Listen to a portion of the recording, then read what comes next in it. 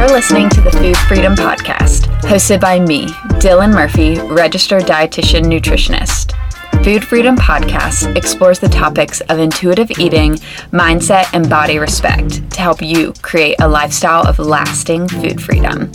We believe it's possible to feel confident in your food choices and connected to your body. And here on the Food Freedom Podcast, we will show you how.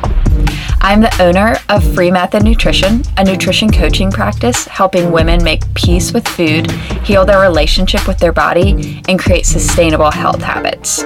We welcome all foods over here, from kale salads to queso and everything in between. Let's dive in. Welcome to Food Freedom Podcast. Thank you so much. I'm so excited to be here. Yes, I'm so excited for this interview. I feel like we've been talking about this for a while and life has just been crazy. So I'm glad that we are finally making this happen.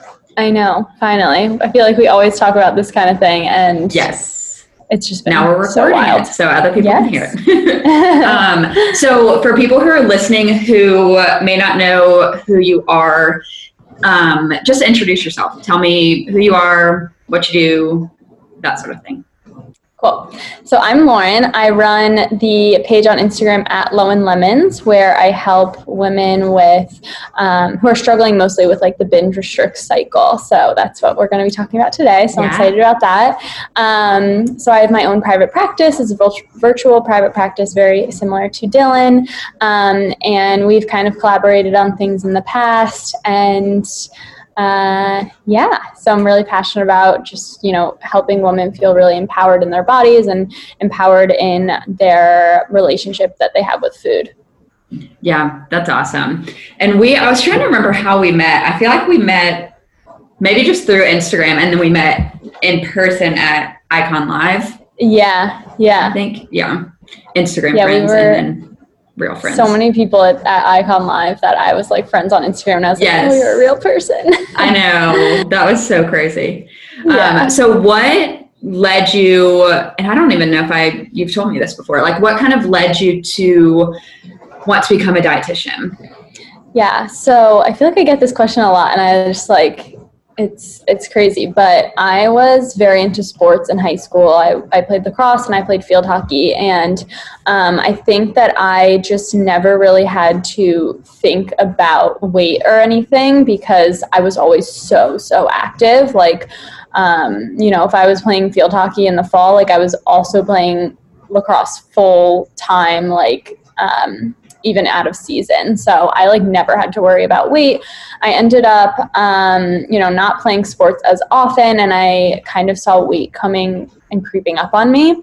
And I did research, and I couldn't find anything that I was like supposed to be doing.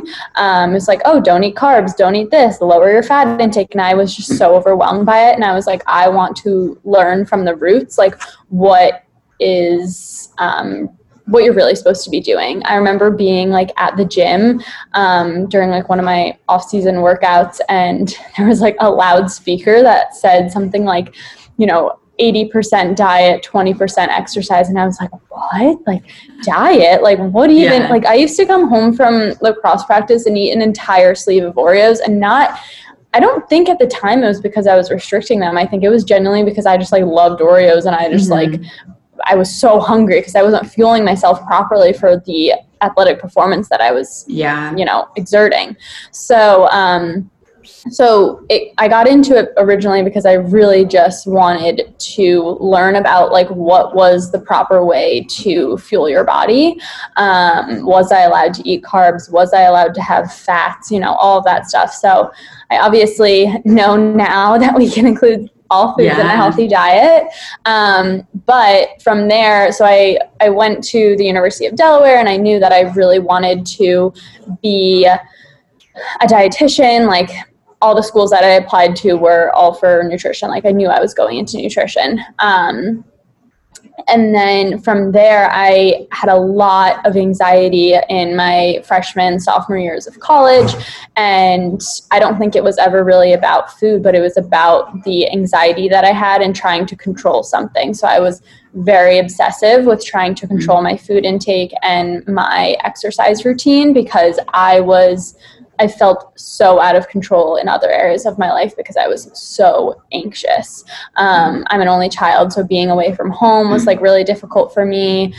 Just getting acclimated to everything, you know, new friends, new comfort levels, all of these different things. So I stopped my sophomore year. I started the BBG, you know, those Keela It Seems workouts, which they're great workouts. But for me, with a type A mind, when it says you're supposed to do Monday, Wednesday, Friday, these workouts, Tuesday, Thursday, Saturday, I was not letting myself skip those. It was very regimented, and even if I specifically remember like really not feeling well some days, and I would push through it. Because I was like, you know, I was very strong-minded, and it had been ingrained in me from lacrosse and field hockey, like you don't give up, like you push through that kind of stuff. So I always had that mindset, especially with exercise. So, and then from there, obviously that led into me controlling my food intake. I restricted sugar. I remember Halloween, so October of my sophomore year, I cut out sugar because I was like, well, Halloween's coming up and I don't want to, you know, eat candy on Halloween. So let's choose October for the no sugar month. Which now I'm like, I would never do that. Even though Halloween candy like isn't my favorite. I'm like a big fan of like Reese's, but that's my favorite. Yeah, always like chocolate and peanut butter, always. Yes. So yeah, I guess that's kind of how like I got into nutrition originally, and then I kind of found more of like what I want. I didn't realize at first there was so much you could do in nutrition. So that kind of brought me to the non-diet space because I finally got to a place where I realized that I could, you know, still be healthy and include all of my favorite foods. I've always been such a foodie. And that brought me to where I am now. That's awesome. That's very, very similar to what led me to become a dietitian too. I played a lot of sports in high school, and I feel like I noticed that too, of like, oh, like food definitely plays a role in my performance. And I come home from practice and I am so hungry. But then I feel like it's easy to get into it for the wrong reasons of like, okay, and now I'm going to be able to control my weight and I'm going to look like this. And, oh, I need to eat as clean and healthy as possible. And it's easy for that like pursuit of wellness to become like an obsession. Yeah. And I think a big thing for me too was in college being that face of health and being that face of like a nutrition major. And it's like, I always wanted to be the girl that was like, oh, she's so healthy. And like, I was praised for it. I was like, everybody's like, wow, I wish I had your determination. I wish I had your willpower. And at the time I obviously didn't know it wasn't about willpower. I literally was like, I was struggling and nobody thought that I was. And I didn't even know at the time that I was just kind of like, oh, I'm just really healthy. And like, it sucks that I can't have a brownie, but you know, I got to commit to the healthy lifestyle, even though that wasn't healthy at all. Yes. That's such a good point when people make comments and I guess they think they're complimenting you, and I get what they're, you know, wanting to say, but then the way that you take it in, it's like, okay, I need to keep doing this because people are approving of this. Like I'm getting praise. And it's easy for that to lead into the thought of like, okay, people are complimenting me now on my weight or on my eating pattern. So if I change anything, what if they start thinking the opposite of me? What if they stop complimenting me? Right. And when you're in that mindset, it's very hard to think it's your whole persona. Like you are that, like you are to you think that everybody just identifies you as that, you know, girl who's really healthy, and that's what you identify as, when there's so many other, you know, things to you and to life, and you have so many other characteristics that you can, you know, what's the word? I don't know what word I'm looking for, but you know what I mean. Yes. Like you have more to bring to the table than like how healthy or not healthy or whatever you eat. Right. Yeah. Right. Which is hard as dietitians too, because I feel like, especially when I meet people who don't really understand like the non-diet, anti-diet space, and they find out I'm a dietitian, and I feel like this happens to all dietitians. They're like, yes. Oh my gosh, you do not want to know what I ate last night. Or like, I'm like, oh, do you just eat salads all the time? Like, I no. know. Like what you ate last night, I probably would. Right. And I'm like, sometimes I feel like you are judging me more than I judge what you're eating. Like if I'm like, you know, having pizza out, I mean, obviously my friends know at this point, but if like there's somebody new that I meet or, you know, and we're out and I get pizza, like I'm always, which is so dumb, but I'm always afraid that somebody's gonna be like, oh, you're a dietitian, you eat that. And it's like, yes, I freaking eat that all the time. Yes. Gosh. Yeah. But I think that is a really difficult part. And honestly, I think it's important for people to remember that you guys play the food police a lot more on us than we do on you. Yeah, that's so true. Sometimes I'm like, I literally just want to tell people when I meet new people, I'm like, I am an accountant. Like I'm not a dietitian. Right. So that I just avoid all that comments. Like, I know. What do you think of the keto diet? What do you think? I'm like, oh gosh. Yeah. Like I don't want to talk about this. Yeah. But so you mentioned this earlier in terms of the binge restrict cycle. And I want to talk about that because I talk about that a lot with clients, and I know you do too. And we see it a lot on social media, but I think it would first be helpful to kind of explain what exactly we mean when we talk about the binge restrict cycle, because some people may know like when we say that, what that means, but then some people, there may be some confusion. Yep. So describe to me a little bit what exactly is the binge restrict cycle or what it may look like. Yeah. So the binge restrict cycle is essentially exactly what the words are saying, but basically, so pretend that you're just an average person and you don't allow ice cream in your house, right? So that is technically like mentally restricting, even though it's very normalized in our society to be like, I can't keep sweets in the house.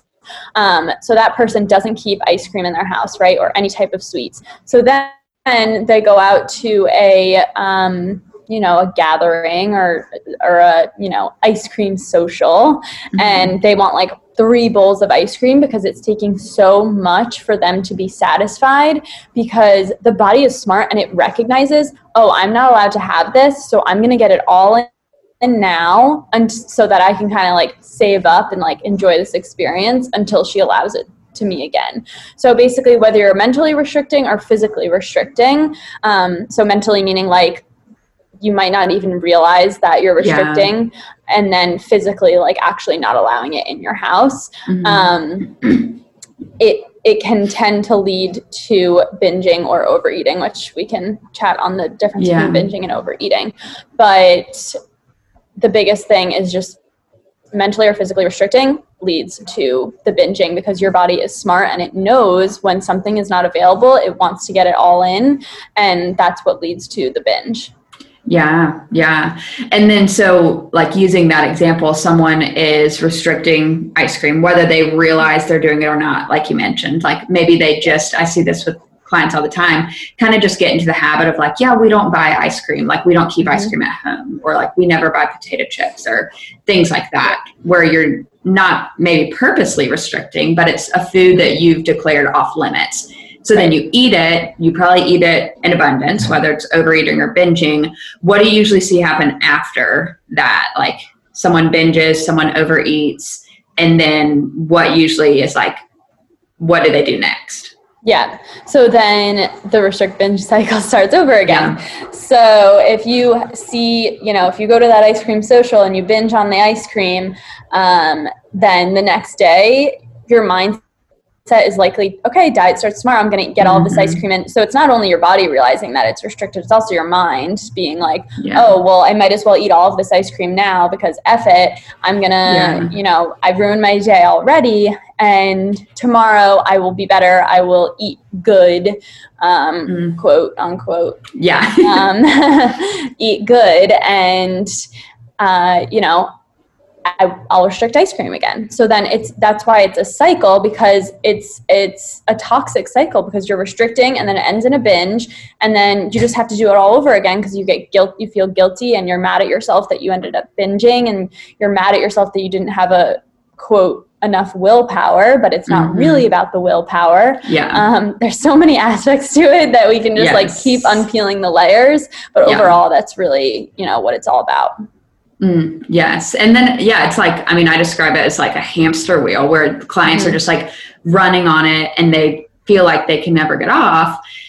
And it makes sense because like what you mentioned, like you overeat on whatever the food may be, like ice cream. And then of course you're immediately flooded with guilt and shame of like, how could I do that? I don't have enough willpower, all of those lies, and then lead you to restrict. And then that restricting is going to eventually lead you to a binge again. Right. And so kind of talking about the difference between binging and overeating, how would you differentiate between those two? Yeah, so it can be hard because I think a lot of people just classify overeating as binging. So I think the difference is not necessarily the intention, but like how you feel while it's happening. So some people will explain a binge as almost like blacking out, like the food barely even has taste anymore. You're just doing it because you feel out of control, and you're just like eating almost as like a compulsion. Whereas overeating, it's like, okay, I know I'm full, but this just tastes really good and I want some more. Yes.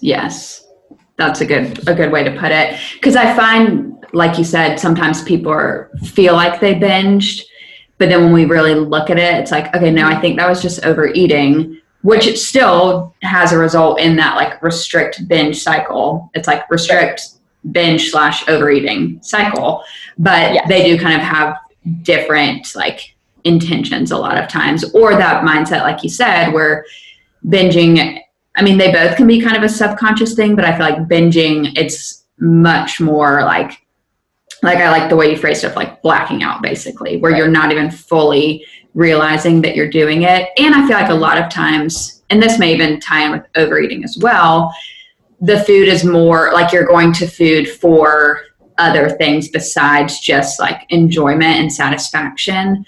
Like you're going to food to curb some sort of emotion like sadness, anger, guilt, things like that.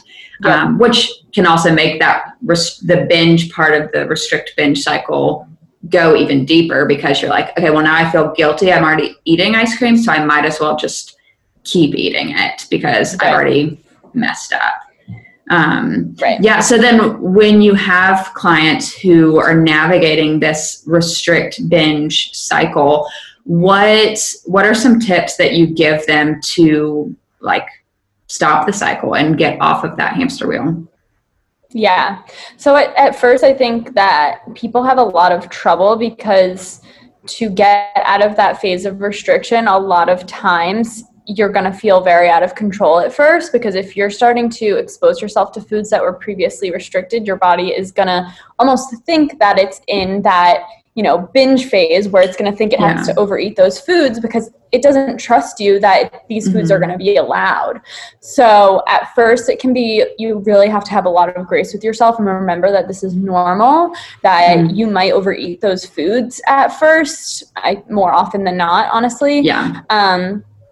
So my first thing would be have grace with yourself and really expose it's different for everyone, but I do find that people who really dive in and they're like, I'm just going to go all in. I'm going to let myself have these foods. It depends on the personality. It really does. But being able to just kind of dive in and expose themselves to those previously restricted foods, having grace with themselves and knowing that this will even out. But the biggest thing is letting go of that restriction, because you can't really work on anything else until you work on that restriction. And then on the other side of things, if they're still experiencing the binging, we'll do some work where they have like a list of things to kind of take themselves away from the moment, ground themselves, and help deal with the binging side of things. Yeah. Yeah. And tell me more about that, because I know you were talking about that on your stories maybe yesterday or a few days ago. So tell me more about what some strategies you may use with clients to help them navigate the like binge part of that restrict binge cycle. Yeah. So for the binge part, I always have them, whether it's the binge or it's like coming from an emotional place, I always have them kind of come up with a nutrition survival kit or binge eating survival kit, where I make them create a folder in their photos and and go into their notepad and write like 1, 2, 3, 4, 5 things that really get them out of their head, whether it's walking, whether it's walking with a podcast, whether it's taking a shower, taking a bath, doing an essential oils routine, something that really gets them out of their head and grounds them, is really helpful. So then they just take a screenshot of that note on their phone, or if they wrote it out, they can just take a picture of it and put it in that nutrition toolbox, binge toolbox, whatever you want to call it, so that every single time that they're mid-binge, or if they feel like they're about to binge, they go to that toolbox and survival kit and look at it and see, okay, right now, like I could do one of these activities. I tell them to do it for like 5 to 20 minutes. And then afterwards, if they still want that food, it's okay. You don't have to beat yourself up like, oh, I tried this activity and I still want it. Like, that's okay. The whole point is that you recognized a binge was about to happen, or you recognized that you were mid-binge, and you took action to make it stop. You had the intention of engaging in a healthier behavior for whatever was starting that binge, whether it was emotion or, anything like that. Yeah. I love that idea of like a nutrition or like a binge survival kit, because what I see a lot too, and I do similar things like that with clients, is when we're talking about how to navigate these binges or overeating, it can be hard if it's something that is so like autopilot, like we were saying earlier, where they just black out. It's hard to bring that awareness into the moment. And so if someone hasn't already in a more like neutral, like kind of even state of emotion, thought through like, okay, what are things that would help me when I'm in a binge, or when I'm tempted to binge, or kind of when I'm caught up in those kind of moments, because it's hard to think of that in the moment, like mid overeating, mid binge, like, okay, what do I need to do instead of this? Like, and that's so hard, which maybe would even lead you to binge more, because then you just get overwhelmed with, I don't know what to do to stop this, so I'm just going to keep going. But having that list and then being able to see like, oh yeah, I remember I wrote this, here's 5 things, let me just pick one and try it, see if it works. And I love that you said too, like giving even like a certain time, like 5 minutes to 20 minutes. And then after, you may still want the food, you may still eat, that's fine, but you've brought more like mindfulness into the moment too. Yeah, that's really good. I like that. Yeah, there's a big piece there too with like reframing. So if somebody ends up doing the activity for 5-20 minutes and then they're like, oh, I still want the food. Like, and somebody like one of my clients might consider that a roadblock or a fail. And it's like, oh, but I tried and it didn't work. It's like, no, you can reframe that into a win. Yeah. You stopped yourself mid-binge. You recognized it was going to happen. That is a huge win. You're not just automatically going to, go from restrict binge cycle and then suddenly you start implementing these tools that are going to ground you and then it's magically going to stop. Like, it's slow, steady steps, and you have to take every little win and remember that this is a win, and you can reframe every fail into a win, because you're still working on things and you're making progress. It's just, our thought process is to always assume that we failed.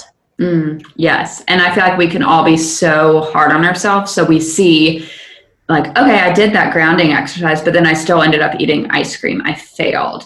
But no, you didn't fail. And it's helping to see too, with the whole idea of binging and overeating, it's not to say that eating ice cream is bad, but it's helping you pause to see, what is my motivation right now? Like, am I going to this ice cream because I genuinely want it? Or are there these emotions present? Have I been restricting the ice cream? Like, what is leading me to have the ice cream? So people may find after doing the exercise that they picked out, they still want the ice cream, and that's great. They probably are going to also enjoy it more than they would have eating it out of just that like restriction or like binge mindset. Exactly.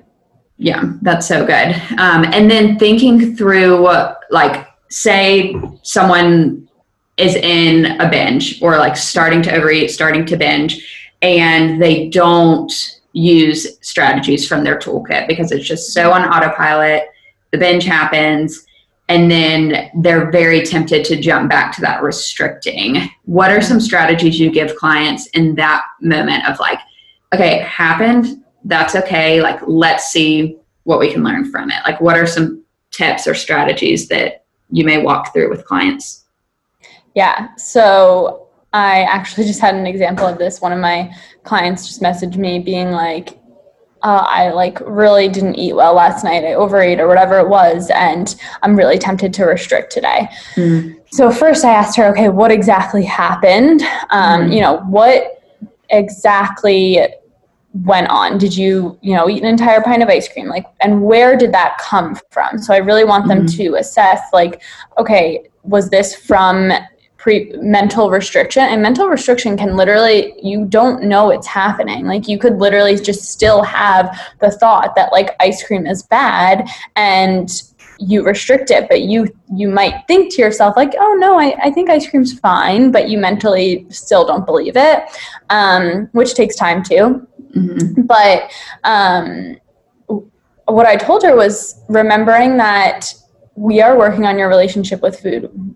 If you restrict today, it's just going to continue to go on this restrict-binge cycle.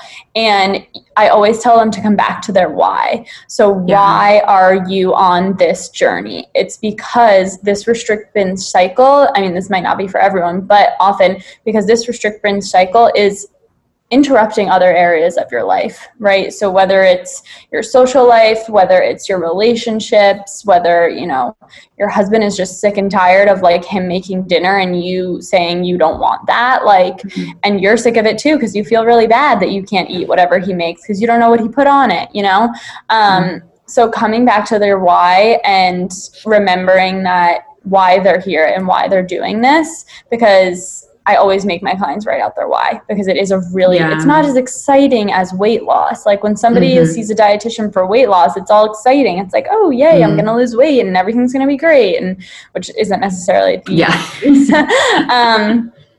But with this, like, it is amazing on the other side, but it's so hard to see it in the moment.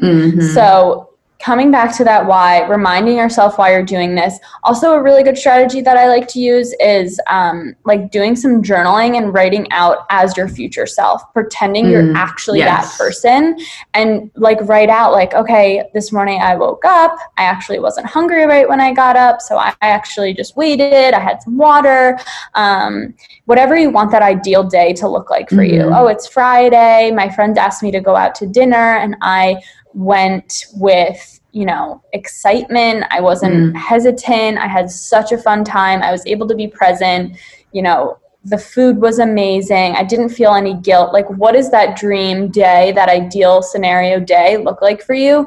And journaling that out and remembering and writing exactly as you want that day to look, as if you are already that person. Yeah, I love doing that exercise with clients and then taking it from there of like, okay, so now we see where you want to be. What's holding you back from getting to that point? And then that can help them identify like, okay, now I see X, Y, and Z that I need to work on. And the reason I want to work on that is because I want to be able to go out to dinner with my friends on a Friday night and be excited instead of be nervous, anxious, want to skip because we're going to go get Mexican and that's going to be off of my diet, quote unquote. Yeah, that's such a good exercise to do.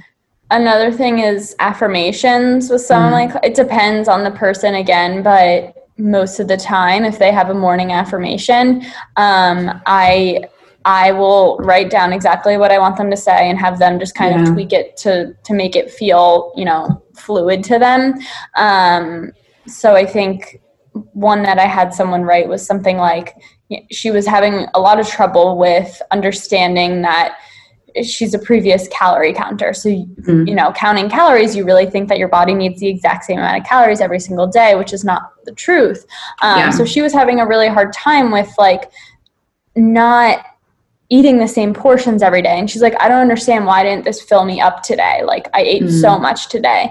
So I had her do an affirmation that was like, I acknowledge that days will ebb and flow. I will honor my hunger and fullness today. And even if it feels really weird at first, and even if you don't believe it, like the whole, that's the purpose. That is the point of you continuously, not only writing it down in the morning, but continuously repeating it to yourself throughout the day until you believe it. Yeah.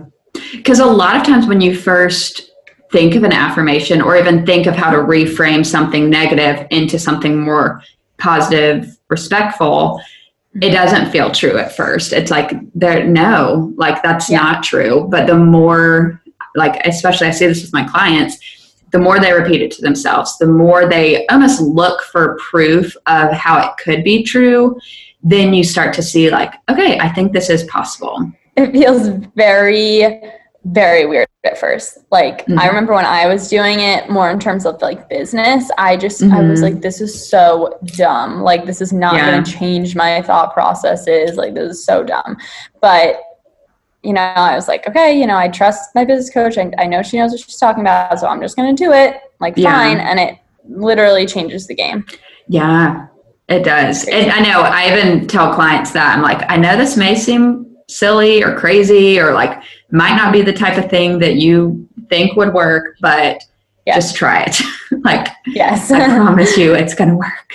Yes. So then if someone is listening and they're like, okay, I recognize that this is something I struggle with. Like I for sure can relate and the tips are helpful, but I have so much trouble stopping that whole cycle, or I think that I'm doing good, and then a binge comes again, and then I'm back to restricting, and it's occurring again and again. So what would you say to that person to really help and motivate them kind of like away from that, and helping them to believe that, like what we were just saying, believe that it is possible for them to not be caught up in that binge restrict cycle? Yeah. I think first things first is remember that honestly, so many people have been through this. You are not alone whatsoever. I mean, the fact that we're even doing a podcast episode on it, like obviously so many people struggle with this. Second would be if you have been in this cycle and if you've done things to try and fix it on your own, and it's just not working, a lot of the times it's also very normal to need someone to guide you through the process. So finding a dietitian that specializes in this is life-changing. And then again, that journal exercise, writing out as your future self, like, why do you want to stop this? You know, how is it affecting your life? There's obviously a reason that you want it to stop, because if it didn't bother you, then it wouldn't even be a thing. So asking yourself, like, how is this affecting my life, and why do I want it to stop, and how badly do I want this to stop? Because if you don't want it to stop, and if you don't know where the intention is coming from, you're not going to honestly be successful in stopping it, because you have to. And I think a lot of the times, the fear behind people, you know, they'll know exactly why they want it to stop and how it's affecting their lives, but they're like, I just can't because I'm worried that I'm going to gain weight if I stop this. So, you know, then there's a lot of work that we have to do there about the fear of weight gain and how to honor and that's why it takes a lot of work, and it's so helpful to work with a dietitian, because, you know, we've been through this. We know how you're thinking most of the time. I was joking with my friend the other day. It was like, so many people will come to us and we're like, oh, I don't know why I can't stop the binge restrict cycle. And within the first 5 minutes, we know exactly why, you know? And we can pinpoint it, and that's what we're here for. And that's why we specialize in this. So if you can make that investment, honestly, that would be the biggest thing I would recommend. Yeah, for sure. And I think I tell clients this all the time of like, there's people who make their career off of helping people navigate this. So the fact that like you and I have full-time careers in this line of work shows that the person who's struggling with it is not alone, that there's lots of people out here who have the same struggle, and sometimes you can navigate on your own, and that's great. And there's also a ton of free resources and social media and all of that. But sometimes having someone else come in and really kind of see the whole picture and see it from a different viewpoint than you can be really, really powerful as well. Yeah. And I love what you brought up too, because that's like, we could go talk for another hour on that about just the fear with weight gain of, okay, so if I stop this restrict-binge cycle, especially the restrict part, what's going to happen to my weight? And that is a whole nother topic, but it is, and that's where I think is so important, bringing someone else in, a dietitian, a therapist, both, to that journey to really help you make peace with what may happen to your weight, whether it goes up, goes down, stays the same. Because then at the end of the day, it's bringing it back to what you were talking about, of that like visualization of who you want to be in the future. And probably when people do that, especially if they're really thinking of like, okay, 5 years from now, like, what do I want my life to look like? How would I describe my day? You're probably not going to describe like, oh, and I put on jeans that are this size and I weigh this much. And you're not going to think about that sort of stuff, because you're thinking so much bigger than your body, because freedom from like all of that is so worth it. Yes, exactly. And that kind of leads into a little bit of an exercise that I'm kind of on the fence about recommending, but I've found it helpful for the people that I have recommended it to. But it's writing their own obituary.